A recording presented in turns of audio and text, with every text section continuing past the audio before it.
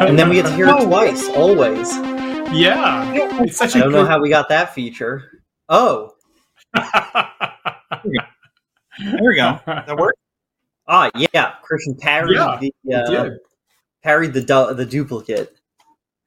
Yeah, there we go. Well, hello, everyone. Welcome to TDR. What was it? Technical difficulties regularly, right? Yeah. Now we've got now tonight's episode I think will be 3 dudes ranting. Ooh, yeah. Here for your we're here with your maybe it's more ruminating. We feel way too strongly about that you can cancel us on Twitter for. Wow. You know, I've said for quite some time that there's not enough of that on YouTube and Twitch. As I've said, there really needs to be more like bunch of white guys ranting about trivial entertainment. You may be surprised to find that that's a lot of people don't hold the opinion that there's not enough of that. Really? Yeah. Really? Huh. But a lot of people might feel that well, there's let too me much give of that. them a piece of my mind. Wow. Well, today is our I don't know what we call these, review, talk back, the end of a game episode. We chat about the game that we just played, this time with some light pre-done audience interaction. Shout outs to the Discord. Thanks to the Discord. Yeah. Thanks to the Discord. Yeah, so really today we're just going to be chatting about 2400, the system. I think also just about how cool Cyberpunk is overall. Very cool. And yeah, all that kind of stuff.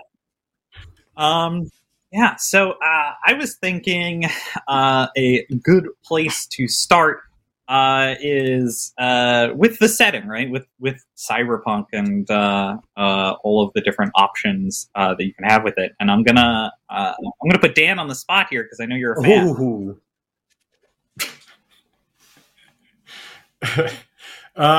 Just rap about Cyberpunk as a setting. About 3 Cyberpunk, dudes yeah, rapping. That's what it should be. 3 dudes rapping.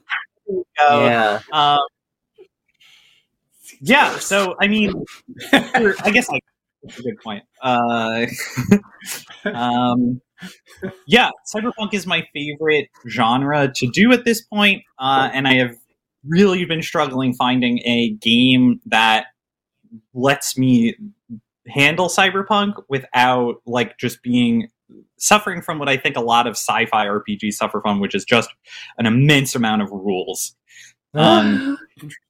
Second lightweight Cyberpunk game that I've ran. I guess the second one also I've ran with Dan and Max as players, which is very exciting to me. And I don't know, I think this one 2400 did a great job of having just enough rules to where I could just sort of glue Cyberpunk fixings on top of it, and giving all of that fluff in the rulebook that I think you need to get into a setting. Cool. Yeah, I mean, I've been a big fan of Cyberpunk, and there was a particular point where Christian and I kind of mutually discovered that we were big fans of it. In coming at it in completely different eras. And when I was in college, read Gibson's Neuromancer. I think in the first episode, Vance, our viewer Vance, who's with us right at the moment, called me out for making a whole bunch of Snow Crash references. And of course, you're correct. I've read Snow Crash a couple times. I think it's like kind of the best of the breed. It's wonderful.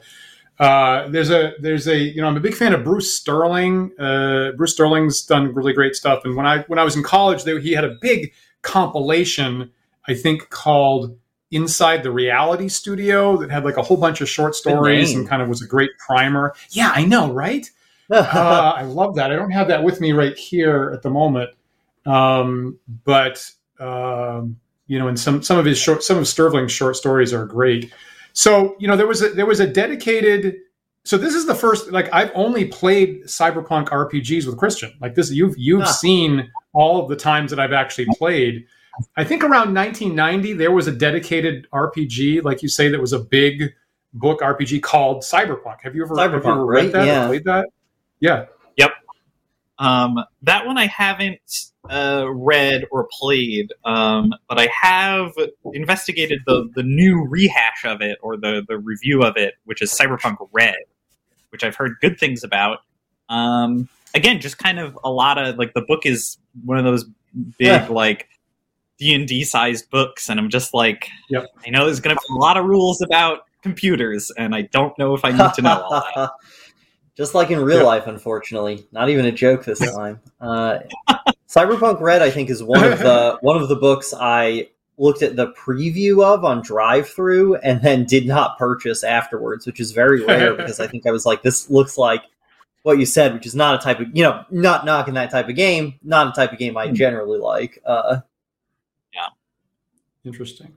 Vance, actually, at the moment is, so I'm looking at the chat here. Vance is reminding me that I mangled up Sterling's compilation is called Mirror Shades, which is also a great title, and that brings to mind the other compilation that I tangled up a bit. It's actually called, which is even better, it's called Storming the Reality Studio.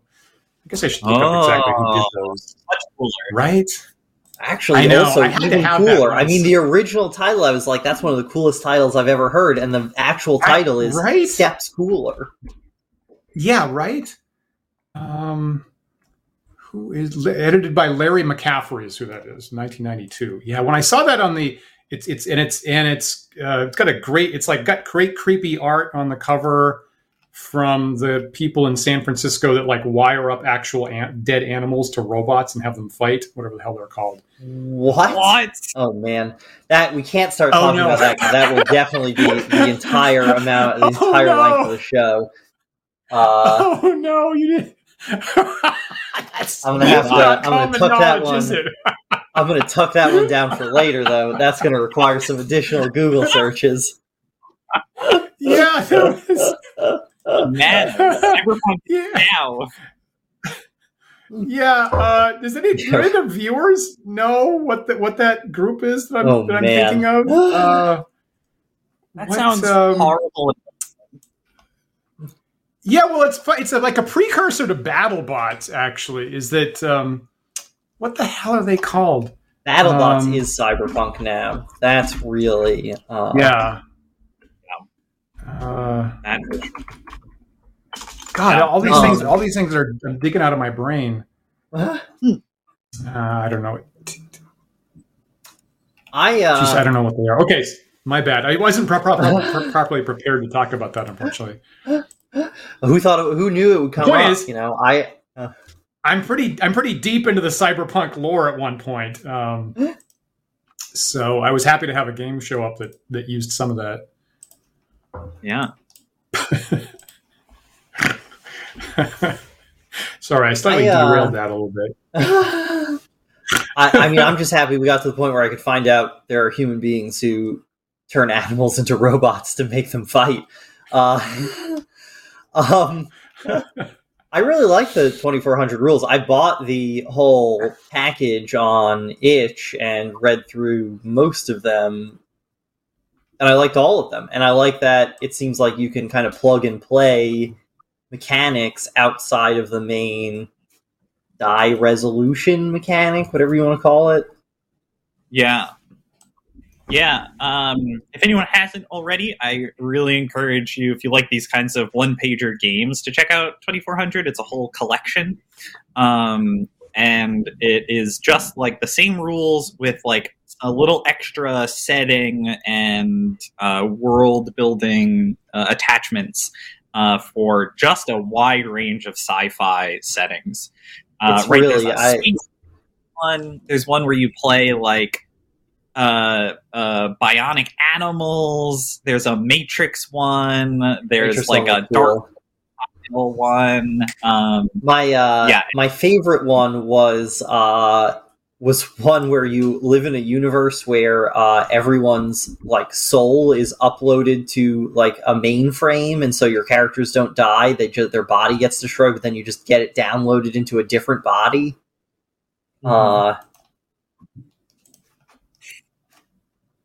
Yeah. Yeah, and I was also impressed with the 2400 rules. I have, and this is kind of one of the things that I wanted to talk about, was these kinds of one-pager games, which I am addicted to buying because they're $3 on itch or something, and I'm like, what else am I going to do with $3? They're all really like hit or miss on if there's enough there other than just like a really funny idea. And I think 2400 really had a great balance of that. And I think this kind of pulls in one of the questions from the Discord. Shoutouts to Baki. Thank you so much for adding some questions. Also probably here right now. Who's probably here right now. Talking about educated, like where the rules fall short and dealing with the penalties and damage, because that's usually where these pagers fall short for me, is like they have like a dice mechanic, but then nothing to tell you what to do with it. And 2400 has this really clean, like you're either hurt or not, or you're dead. And if you're hurt, everything sucks, and you break stuff, which I think really leads into Cyberpunk, where stuff is such a big part of playing a role-playing game that Cyberpunk is a cool game. Having to make that choice, I mean, for me as the DM, I was like, oh, that's kind of interesting. I'm curious how you guys felt that went whenever I like posed that, like, get brutally injured or break a thing. Because I thought that was great and really helped me like really pull the trigger on I'm just gonna mess you up. I thought that worked well. Go ahead, Max.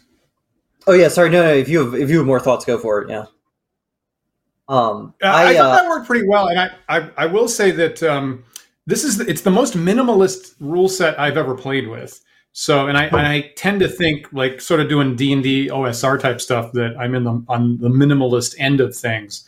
But this is the smallest, shortest rule set that I've ever played with, and it does actually fit on one sheet of paper. Like the whole thing with 2400 Inner City Blues, what we've been playing with literally just sits on one sheet of paper, digest size, you fold it over, it's 4 pages on one sheet. And I was like impressed by how much mileage you can get with such an incredibly small rule set. So that was pretty interesting. And I thought that the damage rules felt about right. So we'd get hit, and I could see here that, one option would be just you're dead and out of the game. And like I was joking in the first episode, I actually did have multiple characters made up as replacements if I needed them, which is pretty old schooly. But then when equipment got wiped out, it felt I'm glad to still be in the game, but it felt pretty serious, as a matter of fact. So I actually thought that worked pretty well. Yeah, that's basically exactly how I felt. And this is, I mean, I played a lot of these like one-page games, but they're almost always like jokes. Like they're not really meant to be. Like 2400 feels way more like a system. Like if you wrote a couple more pages, you'd have a complete system. My only complaint is that I felt a little confused as to which items should be breakable and which were not, which is maybe just due to the fact that my character sheet was in my notebook, just and written in pen because I'm an idiot. That was the one thing, because I agree with Dan that it felt like a really bad consequence, but it was cool to not be dead. And I thought that was a great balance. Yeah, I agree with that of like what can be breakable. And I would say like in terms of that, like the damage rules, that's the only really part where I was like super fuzzy on. Because and the kind of metric I went with is in the rules, it talks about bulky quality being something, an item can be bulky, meaning it like takes up a lot of space and you have to carry it with both hands, right? Like Dan's character's deck or a suit of armor. Yeah. And it mentions that you can add the bulky quality to break it or damage. And so that's kind of where I drew that. I think it's in the synth skin when it's talking about the fake skin you can get. You can get it armored, which adds the bulky quality but lets you break it. And so that's kind of how edge and interesting items of a certain size or of a certain like a cyber limb felt appropriate to break because it was critical to your character and makes sense, right? Even when you think about it logically. And maybe that's the rule, just like the rule of does it make sense that this would break if you get shot? Yeah, but that's kind of what I was thinking when dealing with that kind of damage stuff. I like that. I mean, and I will say the deck could really just. Oh, sorry. Go ahead. Yeah. I'll just say that the deck is specifically called out in the rules as one thing that specifically it's bulletproof. It's in a bulletproof case, which is bulky. So that's specifically part of that character type that their deck is automatically like that. I wonder if you could just flag an item as significant. And if an item can be both significant and breakable, it's you can find a way in the narrative to make it make sense that thing broke, and you suffer. You then definitely have a consequence. That's good because I can definitely see the instinct to game. Like, well, I'm carrying this big, stupid, like, what did I have? A big taser thing, but I don't give a shit about it. Can I get that broken? Like, I hate this thing. And I like the idea of being able to avoid gaming that by having to call the item significant to you, Yeah. Interesting. Plus, as you might have noticed in the last game we played, I have a just intense hoarding, like rat-like desire to pick up everything in role-playing games and shove it in my little pocket. So I was really happy to see that be a system mechanic. Yeah, that's nice. I will say, that it's funny because the damage, injury, hindrance thing is actually not super well. It's for a one sheet rule set. It's not super clearly connected on page 2 because it says like in the basic mechanic, it says for this roll, if you're risking death, you die. That's it. And then way down further the page, it says defense, say how one of your items or cyber limbs breaks to turn a hit into a brief hindrance. Broken gear is useless until repaired. And so I feel like for me, every time I go to that page to try to sync that up, I'm a little bit confused about what it's saying at the top versus what it's saying at the bottom. But I mean, we figured it out, I think. That's a good point. And I think that kind of goes to Vance's question in the chat here, which is that challenge and consequence system that I think is like the other half of the whole 2400 is like, because the way I interpreted that was if death is an option and you fail, you're dead no matter what. But you can break stuff to avoid. You can break stuff if the consequence is like injury, right? Or if it's roll in that middle space where you get a minor setback, right? That is then if it's death, you die, or you can break something and live. As I say that, I implemented that exactly, but that is kind of my the theoretical thought of it. That is also how I read it, and I don't think we ever had I don't think you ever declared death is on the line. That didn't ever happen in the game, right, Christian? It might have once. Yeah, I can't remember. I just scrubbed it from my head.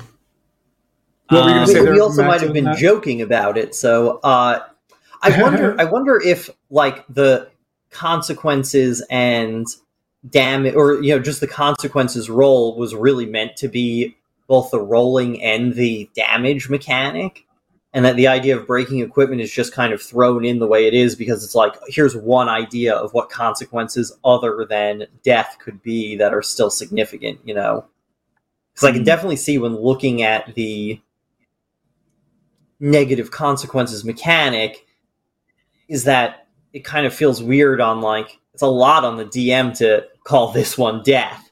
Like that's a big thing to say. So I wonder if you just never really get to death and that you kind of need these intermediate ones up until it's like, well, clearly you failed a bunch of rolls or you're trying something crazy. Now death makes sense. Like, how many times can you call for a make this roll or die roll in a game? Yeah, a lot, depending. A on lot. the Well, it depends. That's true. That's true. Because I I read it the same way Christian did, and that's actually why I made the backup characters. Because I actually in advance, I actually foresaw a lot of funny roll or die results. So I actually expected that to happen quite commonly. Like if I was running it out of the box, I probably would have had a lot of death results. Probably. That's really interesting. You're right. Yeah. That's where I think like the setting, knowing the setting and having a good theme helps.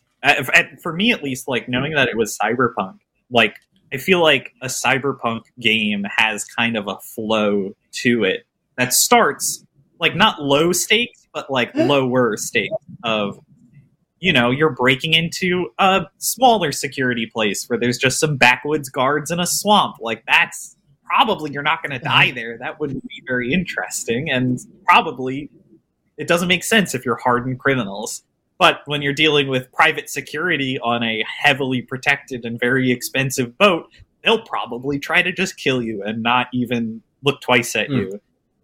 Which helps kind of like build up the consequences to like starting off, probably not death until you get to those really interesting high situations, which I think, at least when I try to think about cyberpunk as a session, that's kind of what I'm going for.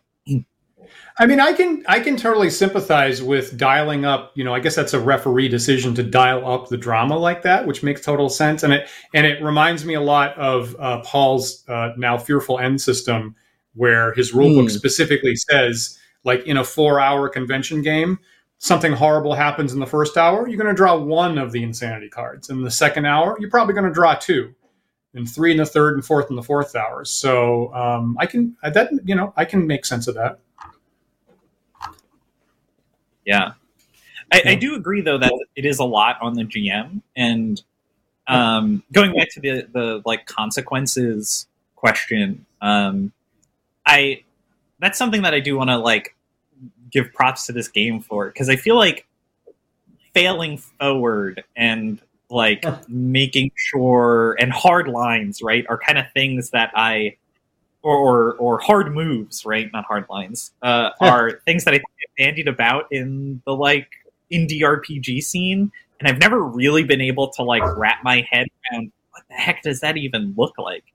But just having the like the rule in the book on the paper be set consequences before anybody even rolls a die, because the risk reward of the roll is what you're rolling about, really helped me kind of grasp that and be like, well, yeah, are you going to, like, is a failed hacking roll you don't get in, or is a failed hacking roll you trigger security and you get what you want? Yeah. Maybe you could. So I'm not sure people are totally aware of exactly what the mechanic is. Maybe Kristen, you could describe exactly what the little minimalist rolling mechanic is, even. Oh yeah. So if I guess we didn't really cover it too much in the live play, but so for every roll you have a skill. It starts at a D6, and your character enhances it just up a die type, going up to presumably 220. And when you make the roll, you compare it to a chart, a success chart. And a 1 and 2 is a critical failure. A 3 and 4 is a success with a setback, or maybe a failure with no consequences. And a 5 and 6 is a success. And it encourages you, if you get higher than a 5 or 6, to increase the severity of the success, right? So if you rolled like a 10, that's a big success and you did really well. Although that isn't outlined in the actual rules. We mostly rolled 1s and 2s, of course, so we got to experience that end of the system quite a lot. Yeah. My big part of that. sorry, go ahead. Yeah. Just a big part of that I wanted to add is it tells you the like main role of the DM in this system is to then set the consequences. Say, like, you're encouraged also to fully explain like what happens if you fail, right? And I tried my best at that. There were times I didn't but didn't do it too well. But saying, right, I think to Dan when you were hacking, like, oh yeah, if you fail, you're going to trigger security, or something bad will happen, or it will take more time if you do poorly, which I think is really great. I might do that for all of my dice rolling games from here on out. Yeah. Interesting. Sorry, I'm really talking over everyone tonight. I'm still on these painkillers from my wisdom teeth extraction. I'm going to blame that.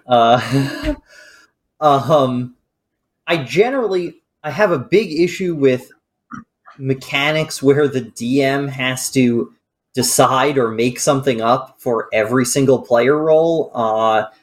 That is also, I think, a feature of Apocalypse World. That is why I can never manage to run that game for or variations of that for very long. This felt nicer. I mean, obviously, I wasn't DMing, but this felt nicer than something like that, because at least it codifies it in a way that, like, well, the person's making a roll, there probably is some consequence to them not getting what they clearly want something, and so there'll be some consequence to them not getting it. So at least kind of eases you into that a little more, I think. Yeah. Whereas I think Apocalypse World uses that DM moves. It's been a long time now, where you kind of have to make something up wholesale, and the DM is required to relate how it is to the role, whereas here it feels like the player is sort of maybe more in control of that. Yeah, I like this. I like having the system. consequences, though. Yeah, I like this system a lot more for my money than like the Apocalypse World system, because it feels like I'm always in the perspective of the player character. Like I don't have to. Okay. For some reason, Apocalypse World flips that around, and now I'm dealing with this meta narrative situation. It's kind of reversing that to me. And I mean, frankly, this 2400 system felt very, very old school gaming of the referee is in charge of the world. I'm in charge of my decisions. So, Christian is putting forth here's the things that could possibly happen with your next action. I get to decide whether I pursue it or not. And that felt very old school. That felt very natural. And it felt very staying in the character and perspective of my PC. And I will say I was almost half surprised for a game of this recent vintage that it doesn't have these player take control of the narrative mechanics. Is I'm kind of accustomed to almost any newer game like Apocalypse World or something to have some kind of formalized rule for now it's Dan's turn to take over and describe what the setting and the environment is. And I'm not super fond of those because it throws me out of the perspective of my PC. And this felt very natural, and it also felt that it helped the minimalism of it, that you don't have to have a bunch of formalized rules for now it's Max's turn to take control of the scene. And the roles are very clearly delineated. The referee, Christian, describes the world, and the players decide what you do about it. And for me, that's classic RPG stuff. That's I think it's really cool that this system Dan described as old school, because when I read it, I thought this would be a system Dan wouldn't like. But I have trouble describing games that do have those narrative control mechanisms as like rules light. To those in my head, those are kind of like, I know the rules aren't die rolling or math rules, but to me those are rules heavy, and like rules light means just the die resolution mechanic. That's one thing I like about the game Quest, which is what we're playing in our regular group. It does not really have, it just has, that's what it has the die rolling mechanic, and then doesn't have that narrative control thing for the most part. Yeah.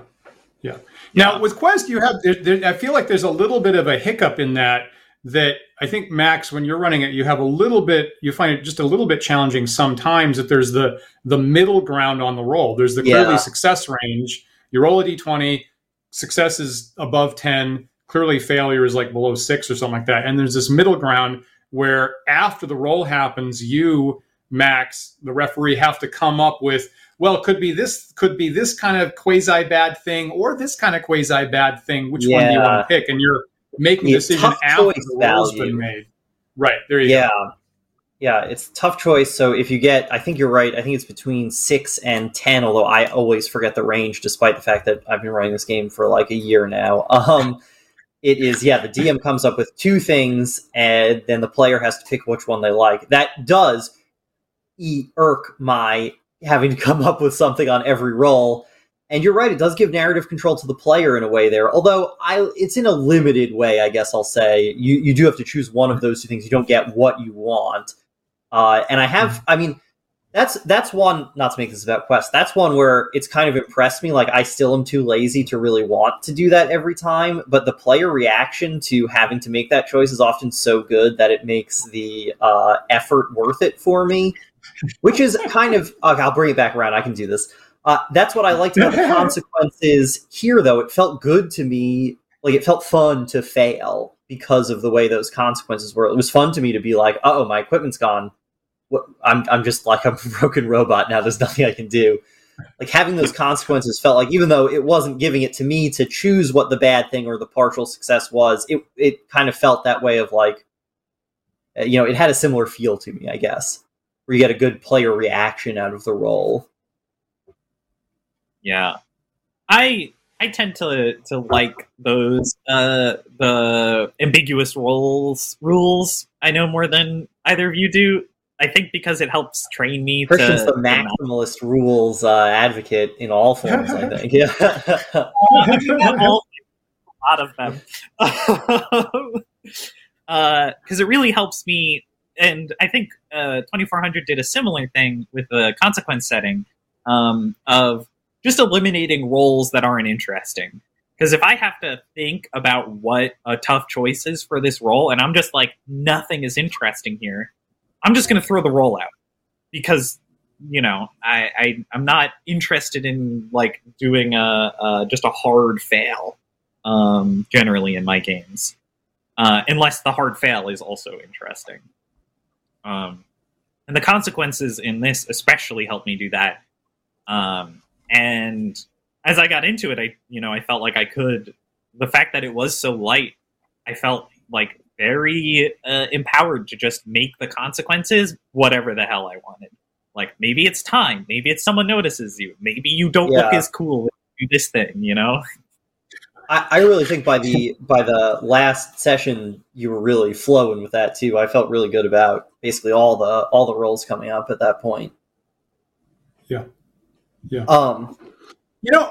One of the things that I like, so there's, again, in a game this incredibly short, I'm impressed that apparently this is basically all you need for a role-playing game. And there's one single paragraph here, and then the players and the ref will be working together to, agree that this is a reasonable way for the world to work. There's one single paragraph in the rules titled "Running the Game." You get one paragraph on how to run the game. Gotta have one. What it says there, and I think, and it's funny because I think these are all legitimate, valuable things that took me possibly decades to learn. So I was like, that's great. I wish I'd known this. I wish I'd known this a long time ago. One of them was, like Christian said, the players only roll to avoid risks. Yeah, okay, I can see that. That's great. And then the running the game section says, establish as a group lines not to cross in play. Great. Encourage players to veto content as needed. Great. And again, that's very minimalist. I got to admit, it's funny because both in a lot of role-playing games and the improvisation book that we reviewed on Wandering DMs the other week has, references to very sizable, very long safety tools. And I fear sometimes, and it's actually something that we said to players on our The Big Bad show that we were doing. And sometimes I worry that itself is kind of gatekeeping, that all of a sudden there's a large number of formal rules that people have to digest. And it actually comes off as kind of scary that you need this much formalized security stuff around it. So I personally like this. I say, players, if there's something that you really don't like that bothers you, tell me and we'll veto it. Fast forward or pause or rewind, redo for both pacing and safety. That's reasonable. I'm willing to say that. That's fine. And then it says, and then beyond that, it says, present dilemmas and problems you don't know how to solve. Move the spotlight to give everyone time to shine. This is all great. And then Where's the part? I like right, that. And then under Dan harm, supports minimalism even for safety rules. I want to get the point across and get. I mean, the point's the game, right? The point. I mean, Right, I don't want to have a whole session 0 where we're just talking about the game. I want Right. new players to experience the actual game and not talk about the game, frankly. And then it says, if killed, make a new character to be introduced as soon as possible. Favor inclusion over realism. Right. So get a player back into the play, even if it's not reasonable that they would show up. And I think you guys have seen me struggle with that with D&D over the years, right? There was a point where I said, you died, make up a new character, even if the fight's still going on, you're back in the game as soon as your sheet's done. And it took me an embarrassingly long amount of time. I have had people sitting out for an hour or two, because their character died. I mean, it's happened. I've done that to Paul in the past. Your character died, and I'm looking for an appropriate scene to bring a new character in. And they even did that on Critical Role at one point. Someone died, and then they had one of the actors just hanging around for a whole episode, and they never got in the episode. That's looking for the right funny. moment. And so this, right? And I feel like this advice of favor inclusion over realism is just this little nugget that I needed at a much earlier stage. That's a great rule for role playing in general. Yeah. all parts of role playing, I think. Yeah. I didn't read that section of the. Clearly too long rules even for me to read the whole thing for this. I missed that running the game section. Yeah. Well, you weren't running the game, so you really didn't need that. So I could skip it. You're right. I should have skipped it. I assumed it contained lore information that I was not meant to have. So about the coffee maker to sentient robot upgrade process, I assume.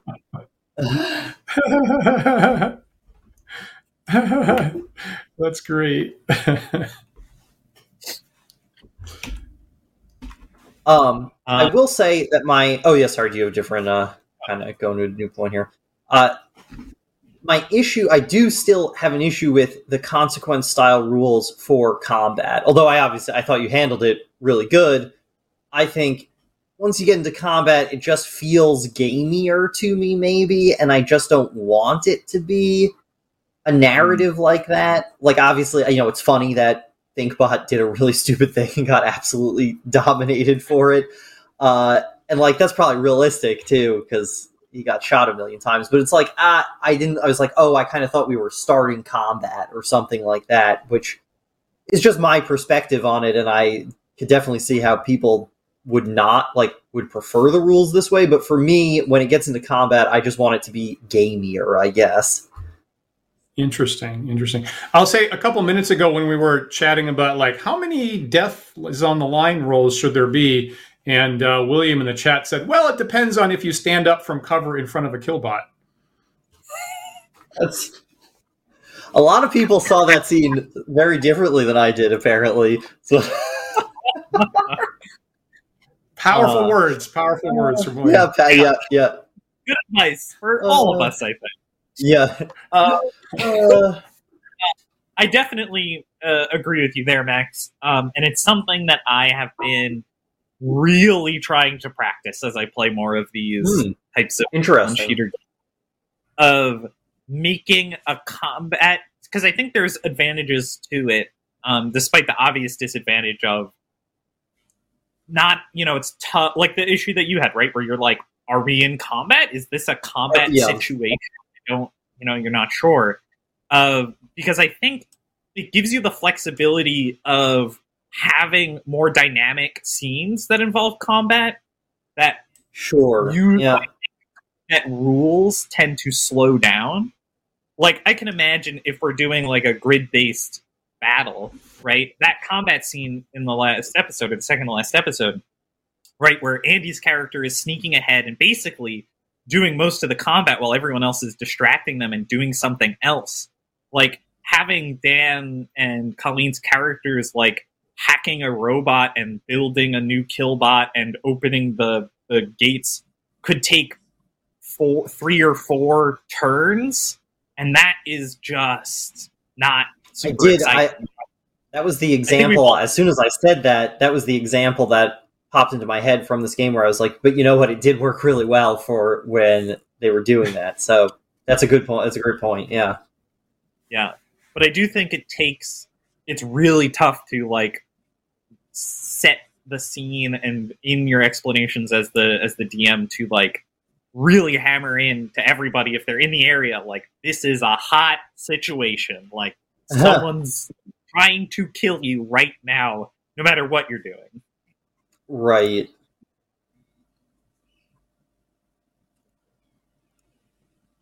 It's funny.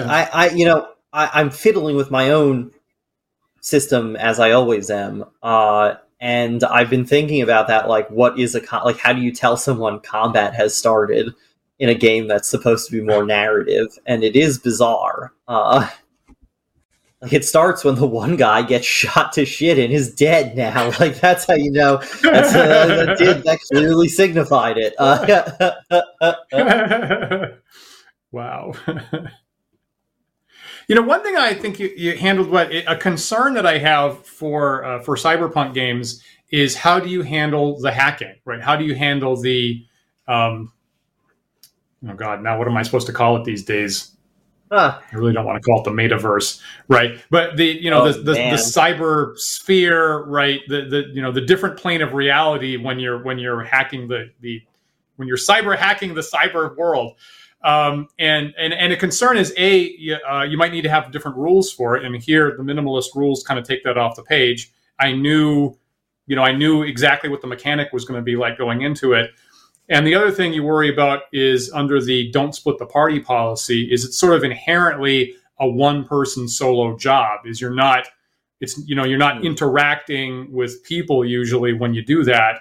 And I think that worked really much better than I expected. It was short, right? There were a couple moments where my character was off in the hacking world.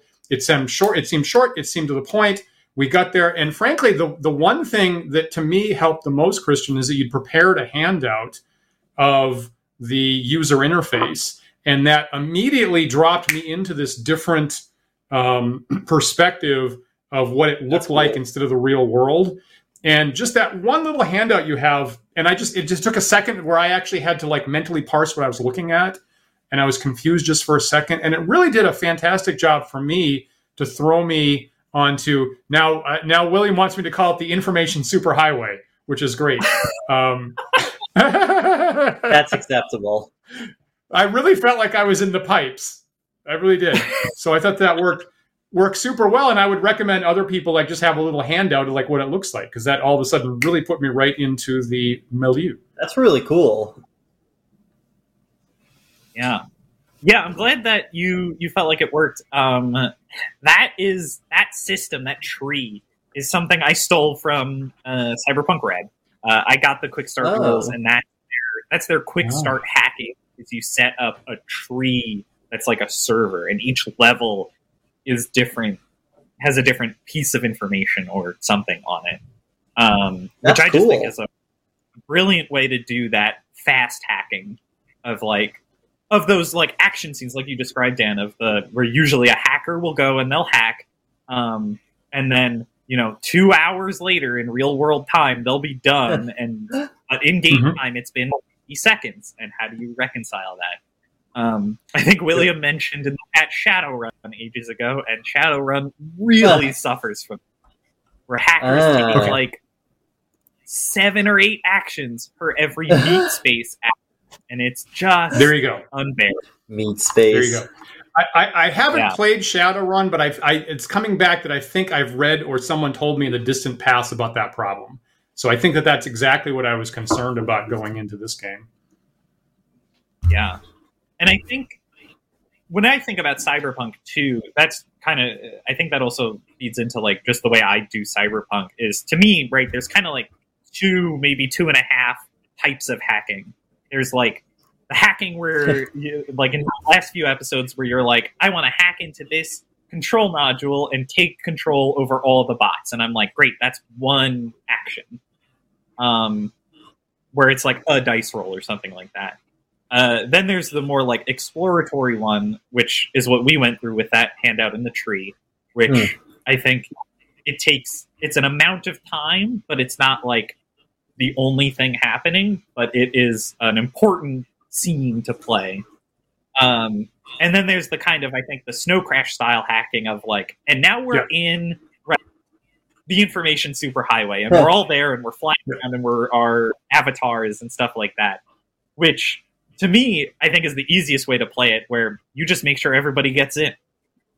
Make sure everybody's in, and then it's just another set. And then just the game, yeah. Okay. Yeah, I guess that makes sense. Yeah. I liked it felt special. It felt it felt special that my character was doing that and other people weren't. So it felt like a nice spice, and you would want it to be very short if that was the case. Yeah, generally I agree that hacking, I think, should be short and should make the hacker feel cool, because that's why you're playing a hacker character, right?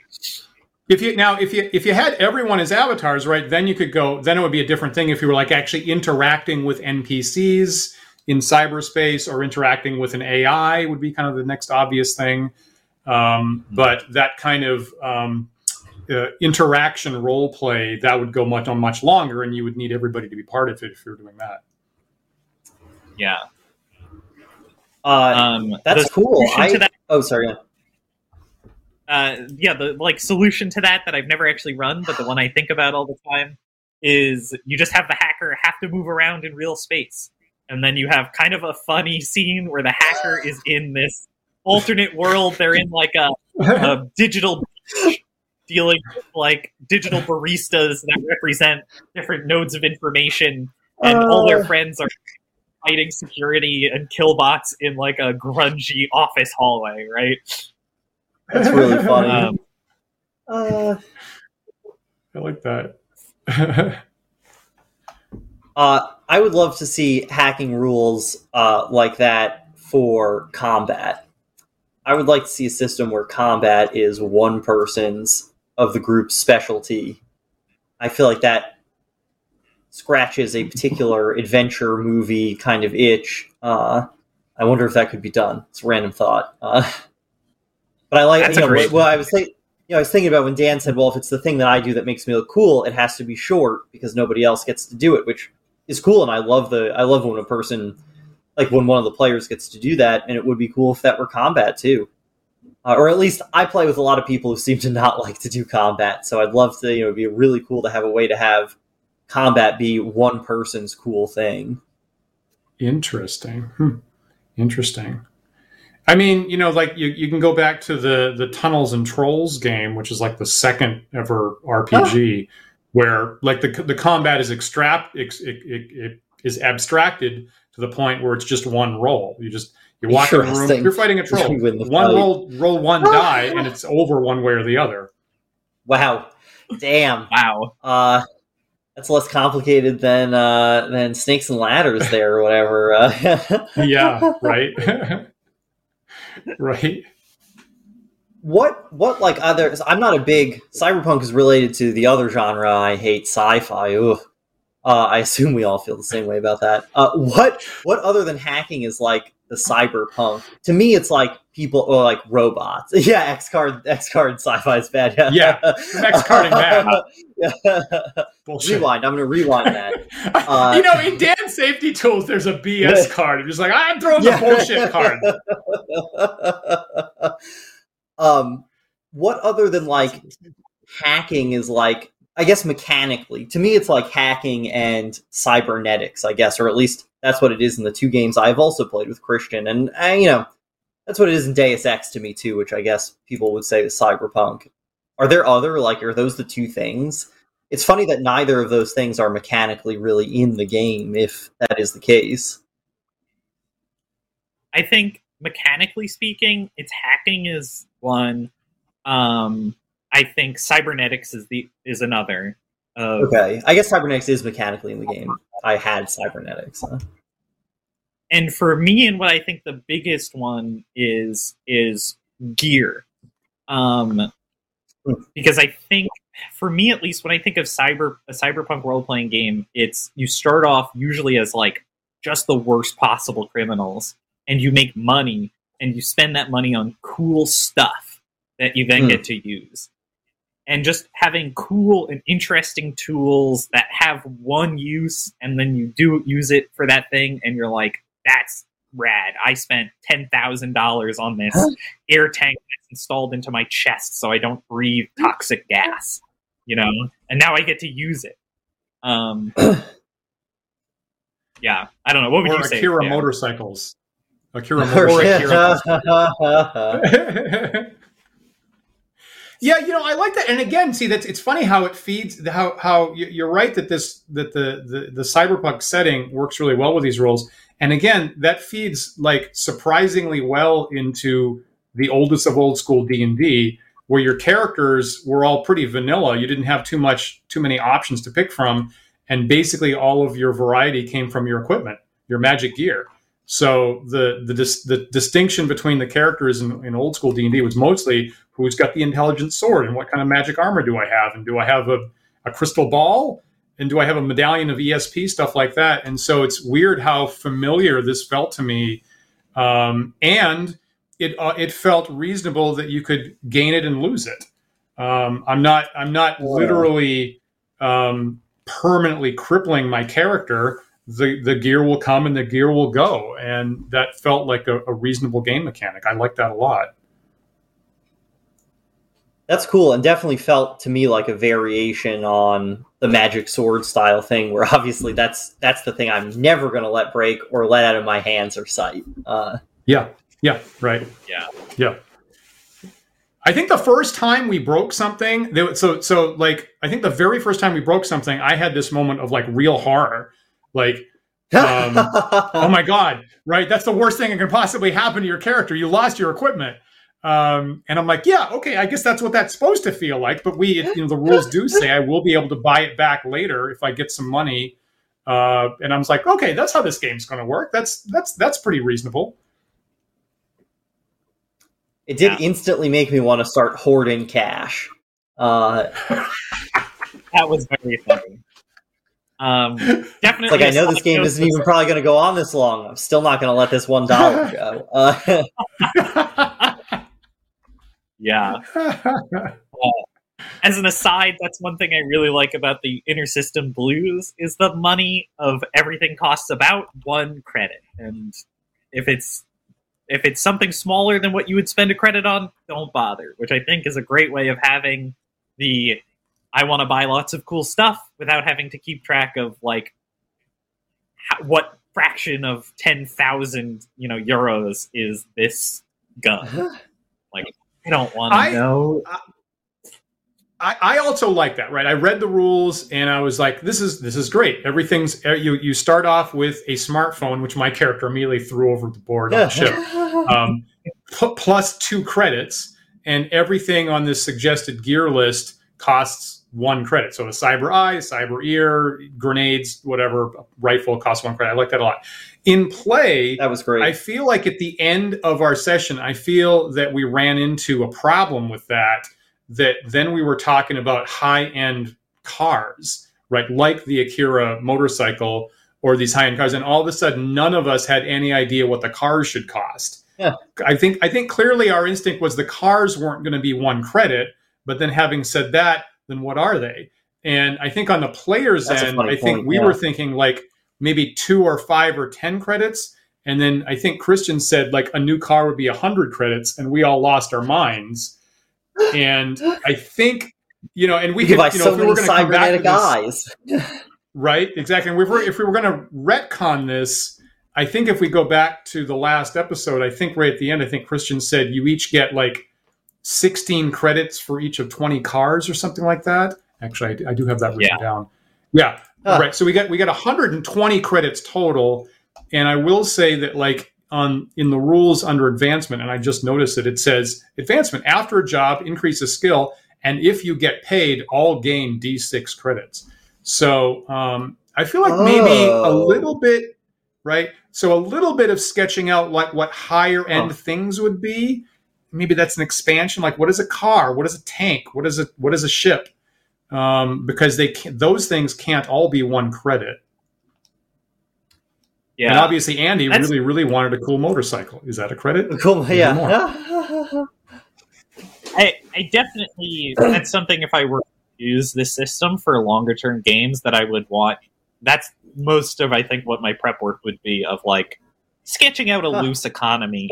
But I feel confident that I could do that in the thing. Because, probably a normal car would cost the same as a robotic eye. But high end, maybe it goes up. Makes sense. I think there's also, and I'm not totally on board with this idea, but I think it's one that the game does present of a credit and money being different, where a credit is a mechanical thing that you do to improve your character, and your character also has some money that they buy the stuff that they use to buy uninteresting things. Like, do they own a sports car that they take to car shows? Sure, why not? Do they have a big van that's armor-proof that has a bunch of drones in it? That costs credits. Interesting. I can see that. It does hurt what I think one thing people for whatever reason really like, which is just owning luxury items inside role-playing games as rewards. For whatever reason, I think that's always a fun reward to seek. And that does kind of hurt that mechanically, you know. But do people ever buy those luxury items, or do they steal them? Now, in Dan's game, we would traditionally buy them because it was the only way we could carry all the money. So it was sort of that's a good point. You're right. Maybe it is usually stealing. We had to convert many thousands of gold pieces into a small weight. I definitely have. Quest also does this. I definitely have liked the idea of having economic systems that are not try to one-to-one with any sort of in-game currency. You know, it kind of matches the real world where there's all sorts of currencies and they don't all count in different places, but you can still count things as valuable or worth someone. You know, someone would accept this as payment for an item in some way. You know. Yeah. Like how Fate Core has a resources skill that just is a very loose, liquid money at any given time. Interesting. Should we? Let me hit. Oh yeah. Let me touch before we get too far out. Let me just hit one thing that William threw in the chat a couple minutes ago. We were talking about breaking the equipment being pretty useful in this game, and William was saying that he can see that breaking mechanic in a fantasy setting. Seems like Fafhrd and the Grey Mouser lose their stuff and have it back in the next story. And the funny thing is, I actually struggle with that in D&D. I want that. And now it's mostly me just talking to William at this point, because William and I were emailing the other day, right? And I shared with him the fumble rules that I currently use with you guys when we play, D&D at HelgaCon or whatever. And so I have this really little minimalist chart. You roll a natural 1, and then you roll another d20. You go to this chart, and 1, it's like you hit yourself. 2, you hit a friend. 3, I think you fall down. 4, you break your weapon, and 5, you just drop your weapon. I think that's what I have there. And so that's me trying to work in breaking your weapons, which absolutely should happen once in a while, rarely in a medieval fight. And I have not, and I was walking around just yesterday, I have still not found any good way that feels right to me to break the armor. And I know some people have this like shields must be broken rule, whereby you get hit and at the player's option, they can decide to sacrifice their shield to avoid the hit. And again, to me, that feels like the player narrative control thing that doesn't feel right. It feels like when you break your shield in real life, you are not going to be in control of that. It's going to be a horrible thing that you didn't intend, and you're not happy about it. So I actually don't. I've never, and so you could think about like having a critical hit damages the opponent's armor, but that's never going to make enough difference for the attacker to be interesting. So I agree that I kind of feel like classic D&D needs more equipment being broken, and I have struggled with that and never really found a perfect way to work that in. What I really liked about it in 2400 was how simple it was too, because I feel like a lot of this equipment breaking kind of thing also has a tendency to lead towards a lot, management or like number crunching stuff. And I loved how quick and narrative this one was. It either is broken and it absolutely is useless to you, or it works perfectly fine. That was my favorite part of that. It's just something you have or you don't have. Yeah, agree with as that. opposed to like ability or something like that. Yeah, which is often even the shield, that kind of shields will be shattered rule. I love that that's the actual title for it. Rule also kind of feels a little management-y then, because then my shield's gone and now I got to mark down that I've got to erase the damn thing from my sheet, and I got to mark down that I got to go buy another shield. Whereas here, I don't even need to. Yeah. I just put a little marker on the stuff that was broken. I didn't even need to. It was fine that I wrote it in pen. That was great. And I will say, that's another thing I learned in our last D&D campaign, actually, because I think, Christian, you had a magic shield, right? And at some point, I rolled into one of those rules, and I think there was like a +1 shield, and I think when on the one hit, I reduced the bonus by 1. Or something like that. Yeah. And then you were still carrying it around, right? And you were still carrying it around. We were debating how to get the +1 back. And in retrospect, I was like, I'm not happy with this incremental damaging. I should just take it off the table. It should just be broken and shattered and gone, would be more dramatic and a clearer. And maybe even if I make it harder, I think I also came to that same thing, is it's better to just have it be either fine or gone. And I think I learned that the last time we were playing D&D together. Yeah, I even really like, and I think. Oh, sorry, yeah. Go ahead. Because then it gives you that of like, you can decide to break it totally, but like if you feel like not doing that much damage, you can just say, "Oh, it's broken," but you can fix it. So you still have that ability to tweak it and modulate it. Yeah. The idea that the broken equipment just comes back automatically, that's what I really think I like about it. And I think fits in that like Fafford and Grey Mouser thing where, they lost their weapons all the time, but they always just had another one ready to go. Like it wasn't like, it didn't feel like it, it didn't feel managed. It doesn't feel management-y that way, I guess is what, yeah. Should we hit the last? We had one more question in Discord, I think. Yeah. Which was how much you had prepared versus how much you had used. Like, interested in how the GM notes were structured. Yeah. So it's kind of funny that question came up because a friend of ours, Andre, messaged me and we were chatting about that recently too. Me too. Yep. Sorry, that was Rebel. So for this game in particular, and then I'll talk a little bit about how I just, as a DM, prepare my notes. So for this game, I had I outlined the job, which was inspired by that real news story of the cargo ship that went aflame in the middle of the ocean full of luxury cars. And I kind of had everything figured out with Metal Mouth, and then maybe adding an extra element of it of they have to find out where the ship is, and the few little there were a couple of bonuses there, like the extra money that you got from hacking, or if you decided to, there were other ways you could get the cars off the ship if you got a bit creative or explored the ship a bit more. So those things I kind of hashed out right at the beginning. And I usually, when I create like a session, like a game like this, where it's like a beginning to end kind of one-shot style, I usually chart it out with like an arc, right? Of like, first they do this, and then some stuff happens, and eventually they'll get here, and then it ends, somewhere else. So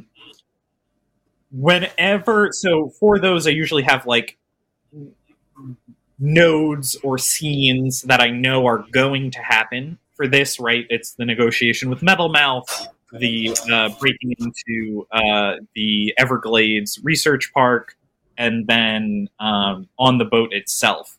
For those, I have a general idea of what I want to happen, right? Of whether it's I challenge them with some guards, or I know like it's going to be a little bit risky, or it's going to be very risky. And I kind of spent some time outlining what that looks like. And past that, though, I usually leave it very open. Like in the Everglades Park, I knew that there were 2 guards. There are some alligators there messing around, and that's really it. You know, I knew that they were underfunded and undersupported. So everything else that came out from that was just sort of inspired by their 2 guards. Nobody really cares about them. They barely care about their jobs. And there are some alligators, because I just thought it would be fun to attack you with alligators. Hey, it's the Everglades. Yeah. Yeah, and then for the boat, which I imagined more as like a multiple elements, right, or a multi-section kind of scene, I had kind of a sense of what the boat looked like, what was on each level, each deck, and how you would navigate it, and the different ways that you could get cars off the ship. Cool. And that kind of how I generally prep my notes is that way, where I'll have like overarching ideas written down somewhere, and during a session or an individual session, I'll like hand write out specific points that I want to hit, that I use to then inspire what I riff off of. So I'd say most of it got used, because I don't really prep everything down to the letter. There were things that, you know, I thought you might do that you didn't. Yeah, I hope that kind of speaks to my note and prepping style a little bit. Cool. Is that? I'll throw a quick shout out. We have a new viewer, Lucy WH. Welcome, Lucy. And we are currently recapping our recent Cyberpunk RPG that we're playing for a couple of weeks. So I think we probably all 3 of us possibly see what recap episode. Yeah. The end of welcome one. That we have archives of the shows we played. I think on our YouTube channel will still be there. YouTube Wandering DMs.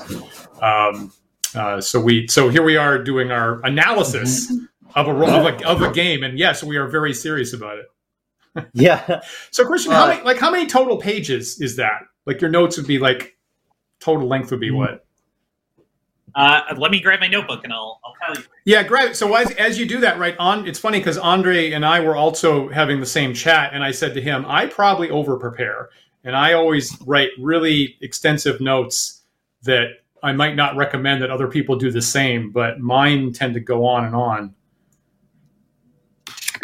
Yeah, so it is like this size notes, I'd say 3 pages of stuff that I are like those very well fleshed out rules, and then like a page per session where I'll write notes during the session and then just have my outline of what's going to happen.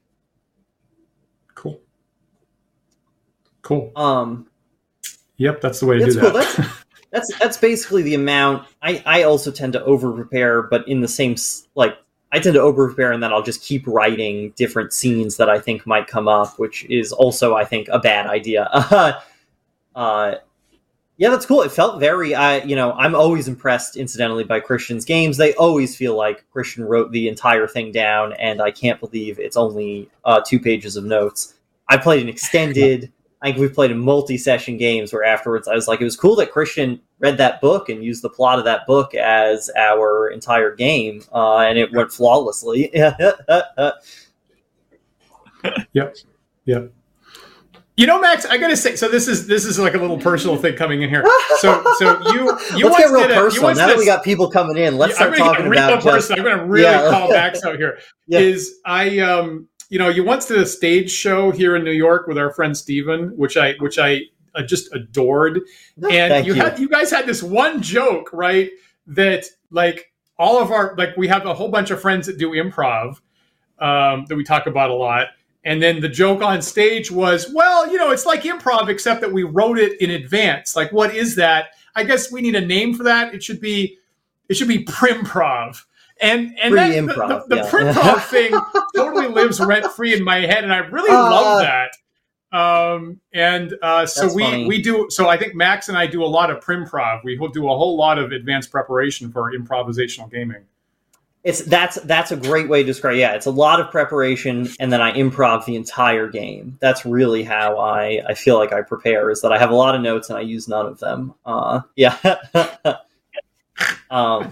Yeah, it's funny. I guess Andre is just running the gamut because he also asked me about that, and I always struggle to tell people how I prepare for games because I often feel like I feel like I prepare a lot and then make everything up, and I don't know how to describe that. I'm glad Dan and I are on the same boat, and I'd someday love to see Dan's notes for scenes that we never got to play in various games. I do have a tendency to go into conditionals of like, if the players do this, then do this. But if they do this, then this happens. But if they do this, but then if this happens, do this. And and sometimes I wonder how useful that is because it can just go on forever. Obviously, yeah, just an infinite switch statement, basically. Uh-huh. Yeah. I definitely also like to draw a lot of maps, if only because I have a really bad, I guess, topographical mind or whatever. Like, it's hard for me to imagine what spaces look like, so I really like drawing maps that relate to my notes so I can have some spatial awareness of it. I think Christian is much better at thinking in that way, and so doesn't have the reliance on maps to his notes, but... Yeah, I maps I always wing. I'm always like, I guess this is what this scene looks like. Yeah.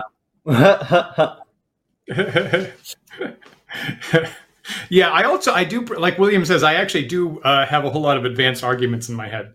That actually is a thing. I better make sure I have the full decision tree of this argument ready. Yeah. Oh, I've got the perfect snappy comeback if they ever say this. Great. Were there other? Did we hit everything? Final.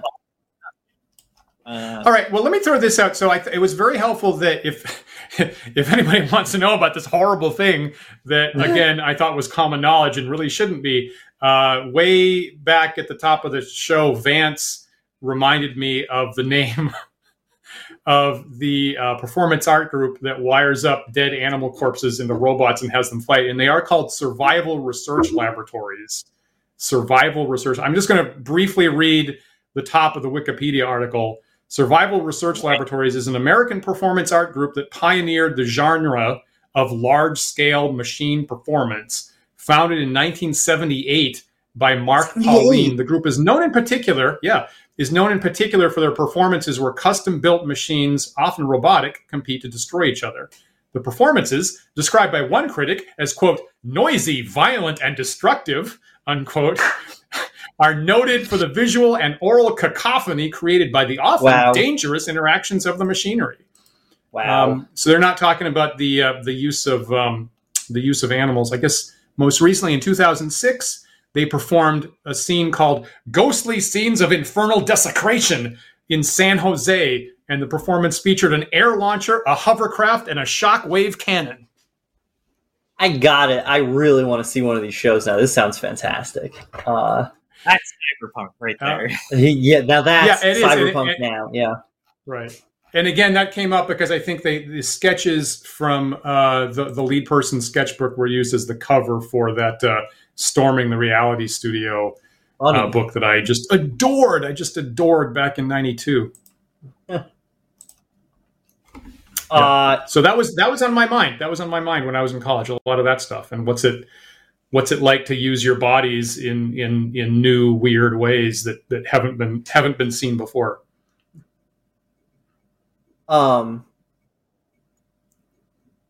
My final thought is that you should definitely buy 2400. I really think it only costs like $5, and the way it is written, there's what you get like 12 games or 15 games. It's more than that. I really think it could be 24 games, and they are written in such a way that it's really easy to pick. Like, each game tends to have one mechanical setting or setting mechanic to it, and you could easily steal those and shove them all together on your own or stick them into a different game. It's a really, I think, modular kind of thing, and there's a lot of good stuff in there, even if you're not running 2400 specifically. Yeah.